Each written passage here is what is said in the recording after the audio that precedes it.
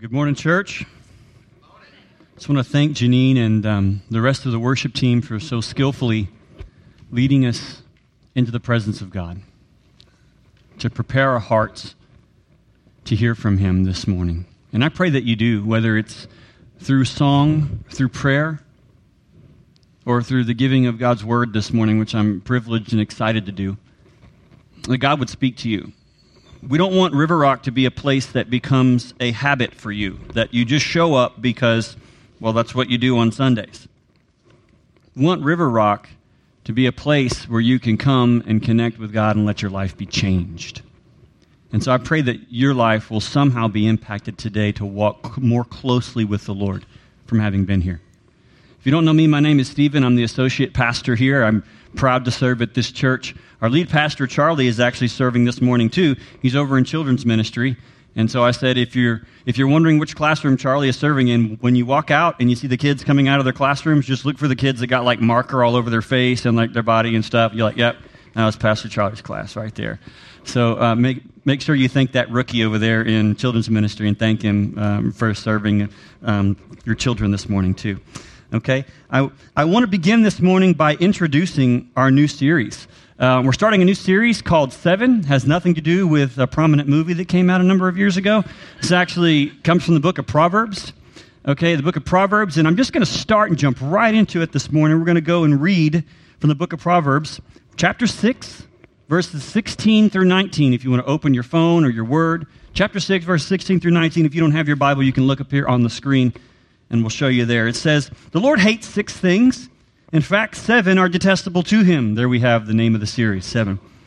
"Arrogant eyes," or haughty eyes, depending on the version you're reading. "A lying tongue, hands that shed innocent blood, a heart that plots wicked schemes, feet that are eager to run to evil, a lying witness who gives false testimony, and one who stirs up trouble among the brethren." Okay, so you see those 7 things there. And just notice that many of them, Solomon's using a metaphor here with the body, talking about different parts of the body on most of those, to describe how there are 7 things that God finds that He just hates.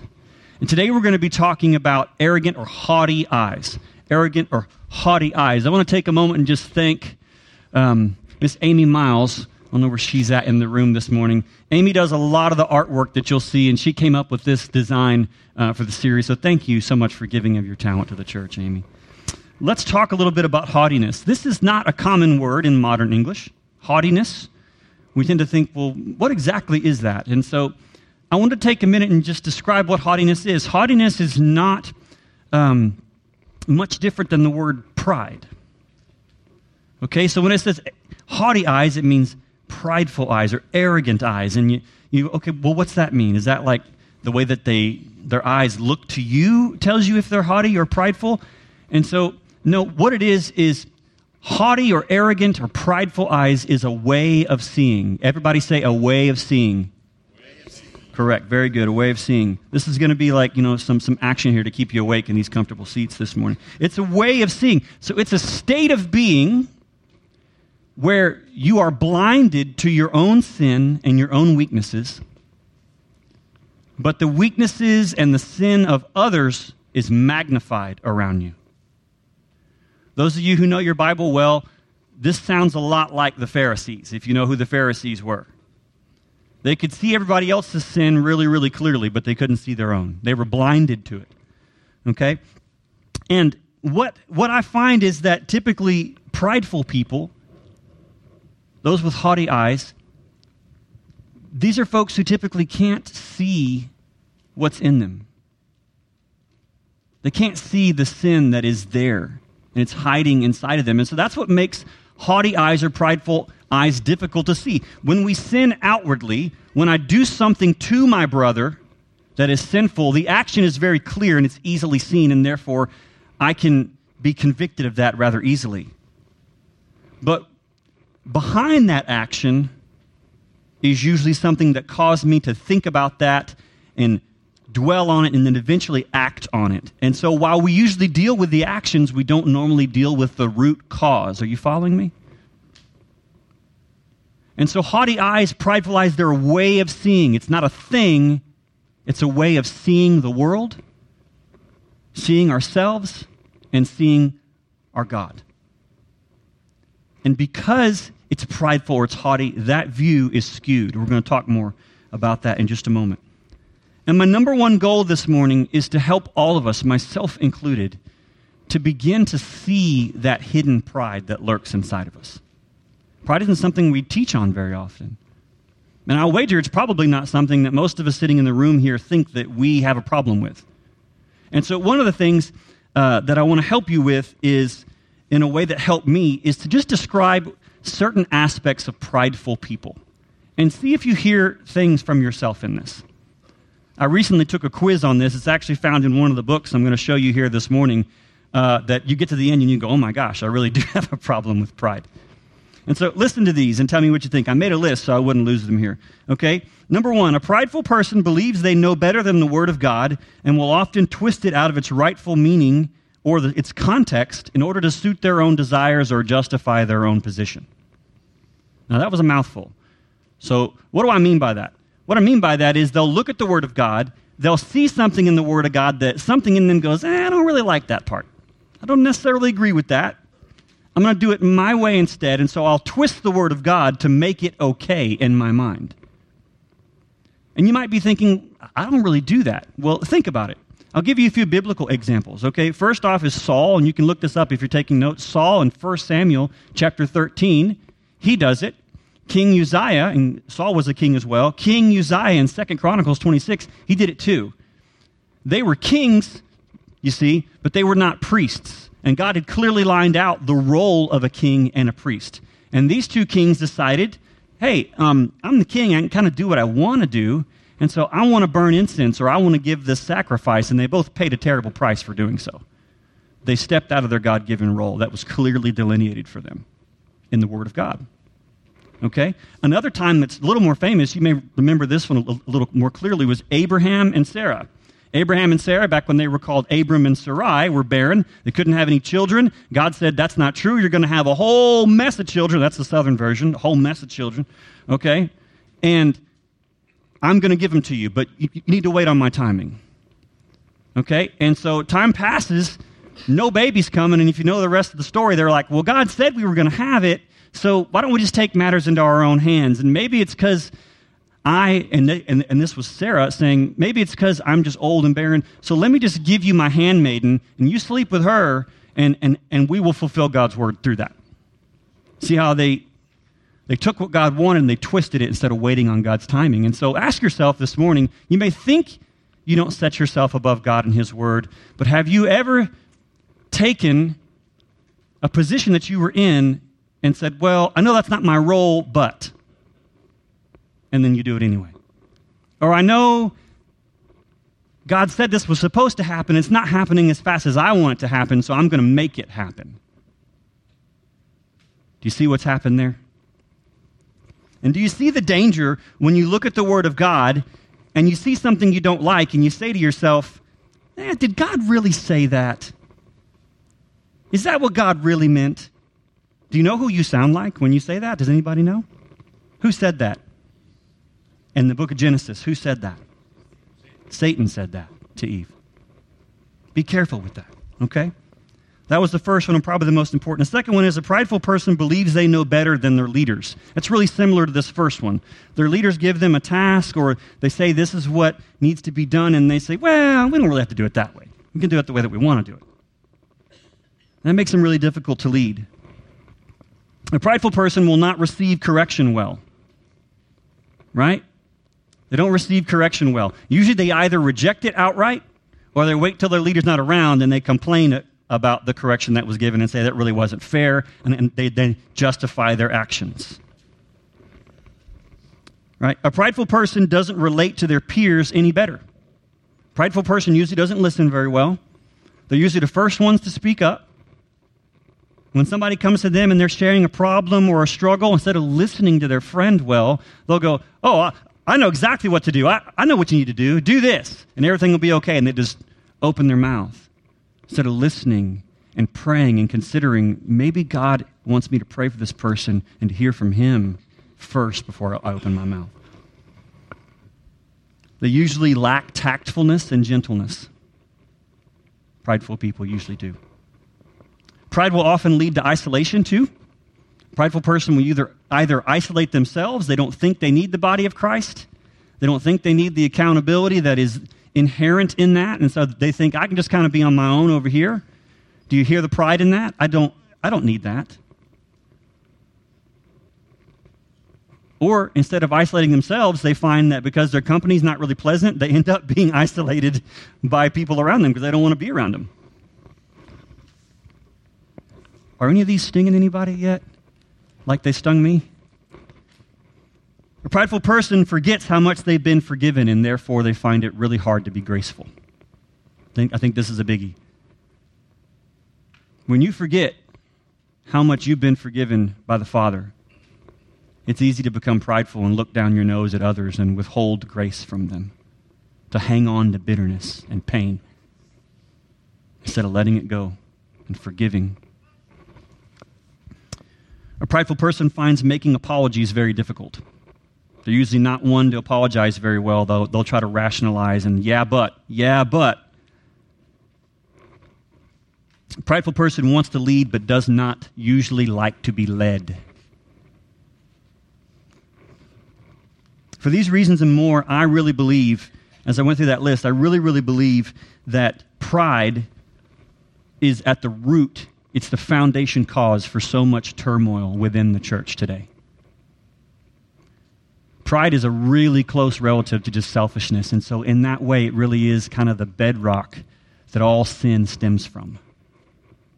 That's why it's so important that we see it, we recognize it in us, and it hides so well. So we're going to talk more today about how is it that we can find our way out of pride, that we can see it and have the Lord help us. It's obvious that God takes pride really seriously. And I think it's time that we do too. If you want to open your word, you can, but I'm going to just throw a few scriptures up on the slide here. These are just references, and you can reflect on these later. But every one of those, Proverbs, they're listed there, 3:34, Proverbs 11:2, Proverbs 12:15, 15:33, 18:12, 22:4, Psalm 25:9, Psalm 149:4. If you were to read all of those, the summary of those is going to be this bottom statement here. Pride leads to disgrace, downfall, and deaf ears. But humility leads to favor, wisdom, honor, instruction, and a crown of victory. That's just in the Proverbs and Psalms. There's many more where that comes from. And we're going to look at a few more in detail here because God hates pride and he shows his favor to the humble. God hates pride and he shows his favor to the humble. This is a phrase that's repeated throughout Scripture. And as we open our word, I want you to look at a few of these with me. Let's look at Proverbs 16:5. Listen to this one. It's pretty plain. Everyone with a proud heart is detestable to the Lord. But be assured, he will not go unpunished. Psalm 18:27 says, "For you save a humble people, but the haughty eyes you bring down." Are you seeing the theme? James chapter 4, verse 6 says, "Therefore, it says, God opposes the proud, but he gives grace to the humble." 1 Peter 5, in the second half of 5 and 6, it says, "Therefore, God opposes the proud, but gives grace to the humble. Humble yourselves, therefore, under the mighty hand of God, that he may exalt you at the proper time." What a powerful, powerful sentiment here. You see it echoed throughout the Scripture. God looks at prideful people and he resists them. And God looks at humble people and he lifts them up. The irony here this morning is that, let me ask you a question. Who is it that you think needs a lesson on humility and pride this morning? It's the prideful person, right? Who is the person who is least likely to listen to and apply a lesson on pride and humility this morning? The prideful person. And so it's rather frustrating to come up with a message to teach on this because you recognize that the very thing you're trying to teach is to the person who does not want to hear it. And so this morning, most of you, if you're kind of like me and you listen to a message like this, you may be sitting here and you're thinking, you're sitting in your chair and you're looking behind you and going, man, I sure hope so-and-so is here today. They need to hear this lesson. Right? Or maybe you're a little more Christian than that, and you're thinking, you know what I'm going to do? I'm going to wait till this is posted on the web, the recording. I'm just going to send them a text with the link to that and go, I was thinking of you today when I heard this sermon. I really think you're going to love it. Would you listen to this? And I think that's fine. I think it's wonderful to send people things to help them grow, but just be careful. Be careful. The Bible talks about this clearly in Matthew chapter 7, verse 3 through 5. You can read it as they put it up here. But in essence, it says, be careful that in noticing your brother's sin, the speck in his eye, that you've forgotten about the plank in your own eye. And it says, first remove the plank from your own eye, and then you'll be able to see more clearly to help your brother or sister. So be careful of that pride doesn't get you there. As I said before, I think the most dangerous thing about pride is its hidden nature. The most dangerous thing about pride is its hidden nature. It hides in us deeply. It's an inner attitude that is camouflaged behind outer actions. Does that make sense? And we usually deal with the actions, but we don't ever get to the inner attitude that is the root of it. And so remember, it's a way of seeing the world. It's a way of seeing the people around you, how you see yourself, and how you see God and His Word. And in that way, I want to give you a bit of a teaching moment here, and that is, I want you to think about a child whom has been born with some sort of sight problem, some sort of vision problem, and they can't see clearly. For the first few years of life, does the child know that they have a vision problem? No. This is how they think everybody sees. And it's not until they're given, and you've seen these videos on Facebook, right, of like the kid that gets the corrective glasses for the first time, and we all go, oh, we gush over it, because you see their little face light up, and they go, wow, this is how the human being was meant to see.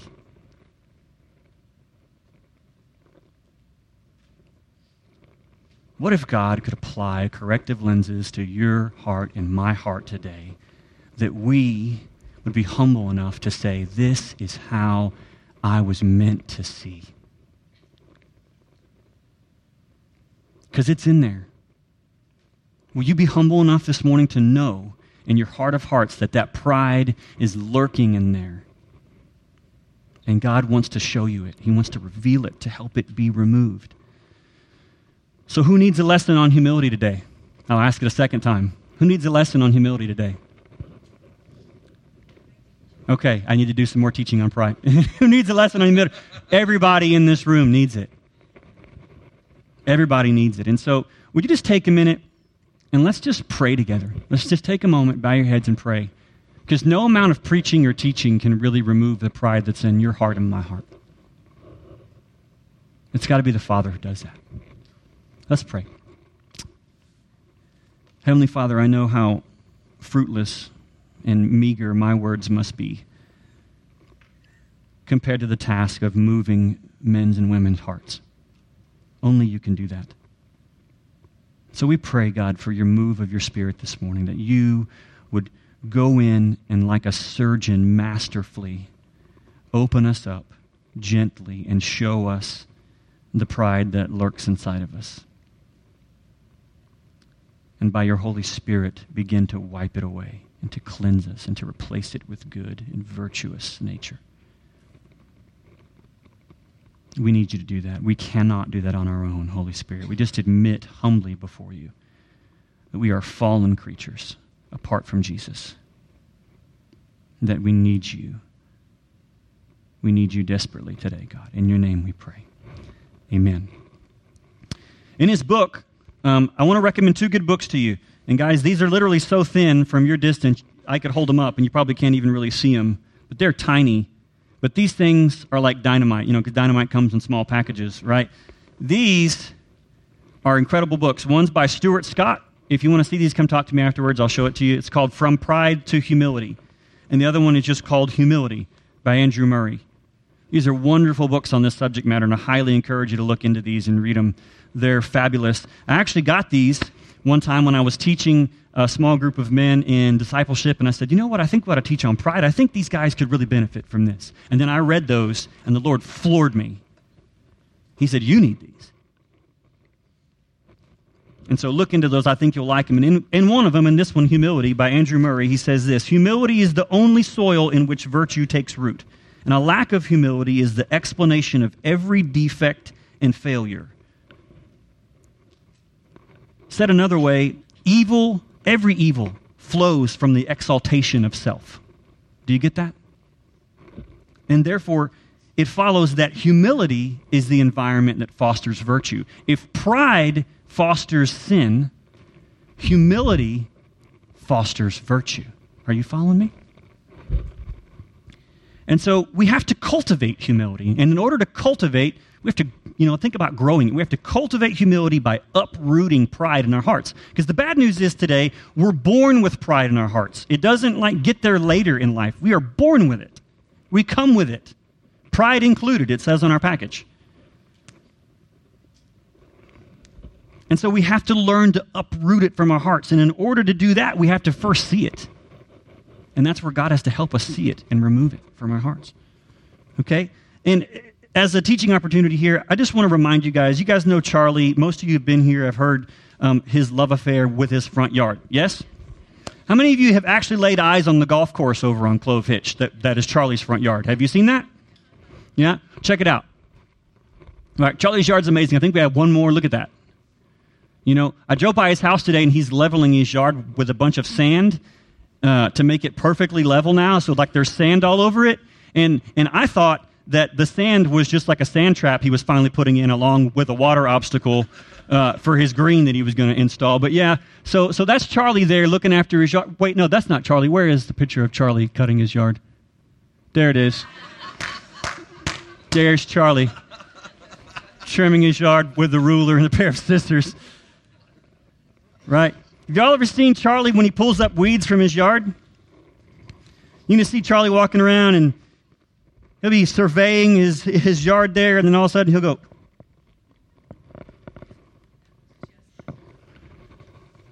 Amanda! Amanda, honey, come here quick. Bring the tweezers. Bring the tweezers. Give me the scalpel. And Charlie gets down and he just finds the tiniest little weed, and he's surveying that yard like a hawk. He's looking for any bit of weeds that are growing in his yard because he knows those weeds will choke out and destroy any chance of the grass around it to grow. And what if you and I this morning gave God the permission to take us by the hand and walk us through the front yard of our hearts and say, that one right there, kiddo, let me deal with that one. Let me help you find each and every weed that is fostering sin in your life. Let me find that pride in you, and together we'll uproot that thing. We'll take it up by the roots because it doesn't die if you just cut the top off. You've got to get the root out. And what is the root of sin? It's the exaltation of self. It's pride. If humility is ever going to reign in our hearts, then we have to allow God to do that with us. Let's look at our text for the day, Colossians 3, verses 12 through 23. Turn there with me if you would. Colossians 3, verses 12 through 23. I'm going to read through them here. The Christian life. Therefore, God's chosen ones, holy and loved, put on heartfelt compassion, kindness, humility, gentleness, and patience, accepting one another and forgiving one another if anyone has a complaint against another. Just as the Lord has forgiven you, so you must also forgive. And above all, put on love, the perfect bond of unity, and let the peace of the Messiah, to which you were also called in one body, control your hearts, and be thankful. Let the message of the Messiah dwell richly among you, teaching and admonishing one another in all wisdom, and singing psalms and hymns and spiritual songs with gratitude in your hearts to God. And whatever you do in word and in deed, do everything in the name of the Lord Jesus, giving thanks to God the Father through him. Verse 18, Christ in your home. Wives, be submissive to your husbands as is fitting in the Lord. Husbands, love your wives and do not be bitter toward them. Children, obey your parents in everything, for this pleases the Lord. And all the parents said, Amen. Fathers, do not exasperate your children so they won't become discouraged. Slaves, obey your human masters in everything. Don't work only while being watched in order to please men, but work wholeheartedly, fearing the Lord. And whatever you do, do it enthusiastically as something done for the Lord and not for men.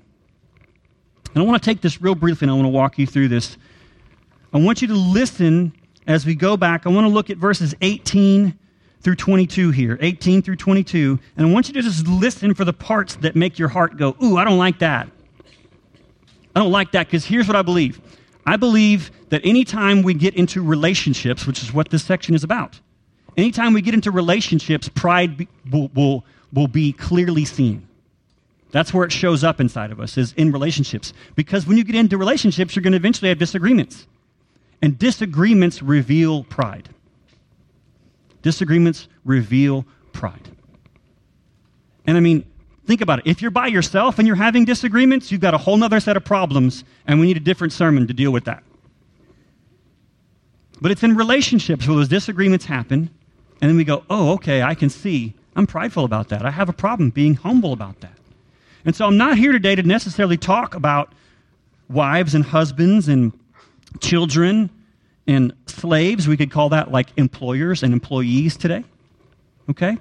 But what I want you to do is listen to your heart and see where the pride is there. Because when we say, wives, be submissive to your husband as fitting in the Lord. Ladies, does anything in you go, ooh, I don't like that. Yeah, but I'm going to change that. I'm going to twist that. Listen, this is God's word. I didn't write this. Or are you humble about it? Do you say, man, if it's in there, it's God's word, I need to live like that. I may not like it, I may not understand it, but I need to live like that. God help me to live like that. Husbands, in the same way. Don't be bitter towards your wife. Do you see how the scripture assumes there's going to be disagreements? It says, husbands, don't be bitter towards your wife. And if you look at elsewhere where this is taught, like in Ephesians chapter 5, and it starts talking about husbands loving their wife well, it talks about a husband being sacrificial for her, gentle with her, kind with her, willing to sacrifice himself for her, as Christ did for the church. Children, obey your parents in everything, for this pleases the Lord. I wish my 11-year-old was in the room this morning. Maybe I can forward him this sermon. Fathers, do not exasperate your children so they won't become discouraged. I needed to hear that. Don't be harsh with them. Don't rule over them. But bring them up gently, consistently in the teachings of the Lord. Fathers, do you need to hear that today? That breaks my heart. I needed to hear that. Slaves, obey your human masters in everything. Okay, you're working for a boss. You don't care for that boss. They don't treat you right. What do you need to remember? You're not really working for them. You're a man or woman of God. Who are you working for today? When you serve that boss who doesn't really deserve your respect because maybe they're unethical, maybe you ought to ask yourself, okay, well, do I need to be working for this person then? Maybe I need to find a different place to work. But while I'm here, I'm going to serve them as I am serving the Lord, ethically as best as I can. That's humility. That's humility. That's not pride. So if in any of those you heard pride creep up in your life, I want you to go back and look at the first section that we talked about today. The first section of 3 there, verses 12 through 16. In your life as a wife, as a husband, as a child, as a father, as a mother, as a worker, as a boss, lead, put on, the scripture says. The scripture knows, like, if you've got pride today, the bad news is pride, you're not cured of pride today, and tomorrow it's not there. Unfortunately, those of you who have glasses and you wear contacts, you know that today your vision problem exists. Well, it's going to be there tomorrow morning. So put on kindness. What's it say? Put on compassion. Put on gentleness and patience. And wrap it up in a big bow of love. And the only way to get there, listen to me, if you haven't heard anything else, there is no other way, there is no shortcut. The only way to put on those things is if you start from a position on your knees in humbleness. God, I don't love them the way I should. I'm not patient with them the way that I should. I'm not gentle with them like I should be. Make me humble, God. Remind me of the example that exists in Philippians chapter 2 as we move into a time of communion now. I want you to listen to this. It's going to be on the screen, but don't read it. Listen, close your eyes and see your Jesus. Don't see the screen. Philippians chapter 2, verses 5 through 11. Make your own attitude that of Christ Jesus, who, existing in the form of God, did not consider equality with God something to be used for his own advantage. But instead he emptied himself by assuming the form of a slave, taking on the likeness of men. And when he had come as a man, in his external form he humbled himself, being obedient to the point of death, even death on a cross. For this reason God highly exalted him and gave him the name that is above every name, so that at the name of Jesus every knee will bow, of those who are in heaven and on earth and even under the earth, and every tongue will confess that Jesus Christ is Lord, to the glory of God the Father. Will you remember with me this morning that in the giving of his life, Jesus didn't want to do what he had to do on the cross, and that he went to the Father and said, is there any way out of this? Is there a different way? But not my will be done. Your will be done, Father. And he humbled himself, became obedient even to death on a cross. As we take communion this morning, let's not just remember it with our time of a sacrament here, but let's you and I honor it on our knees, the life of humbleness, and follow his example.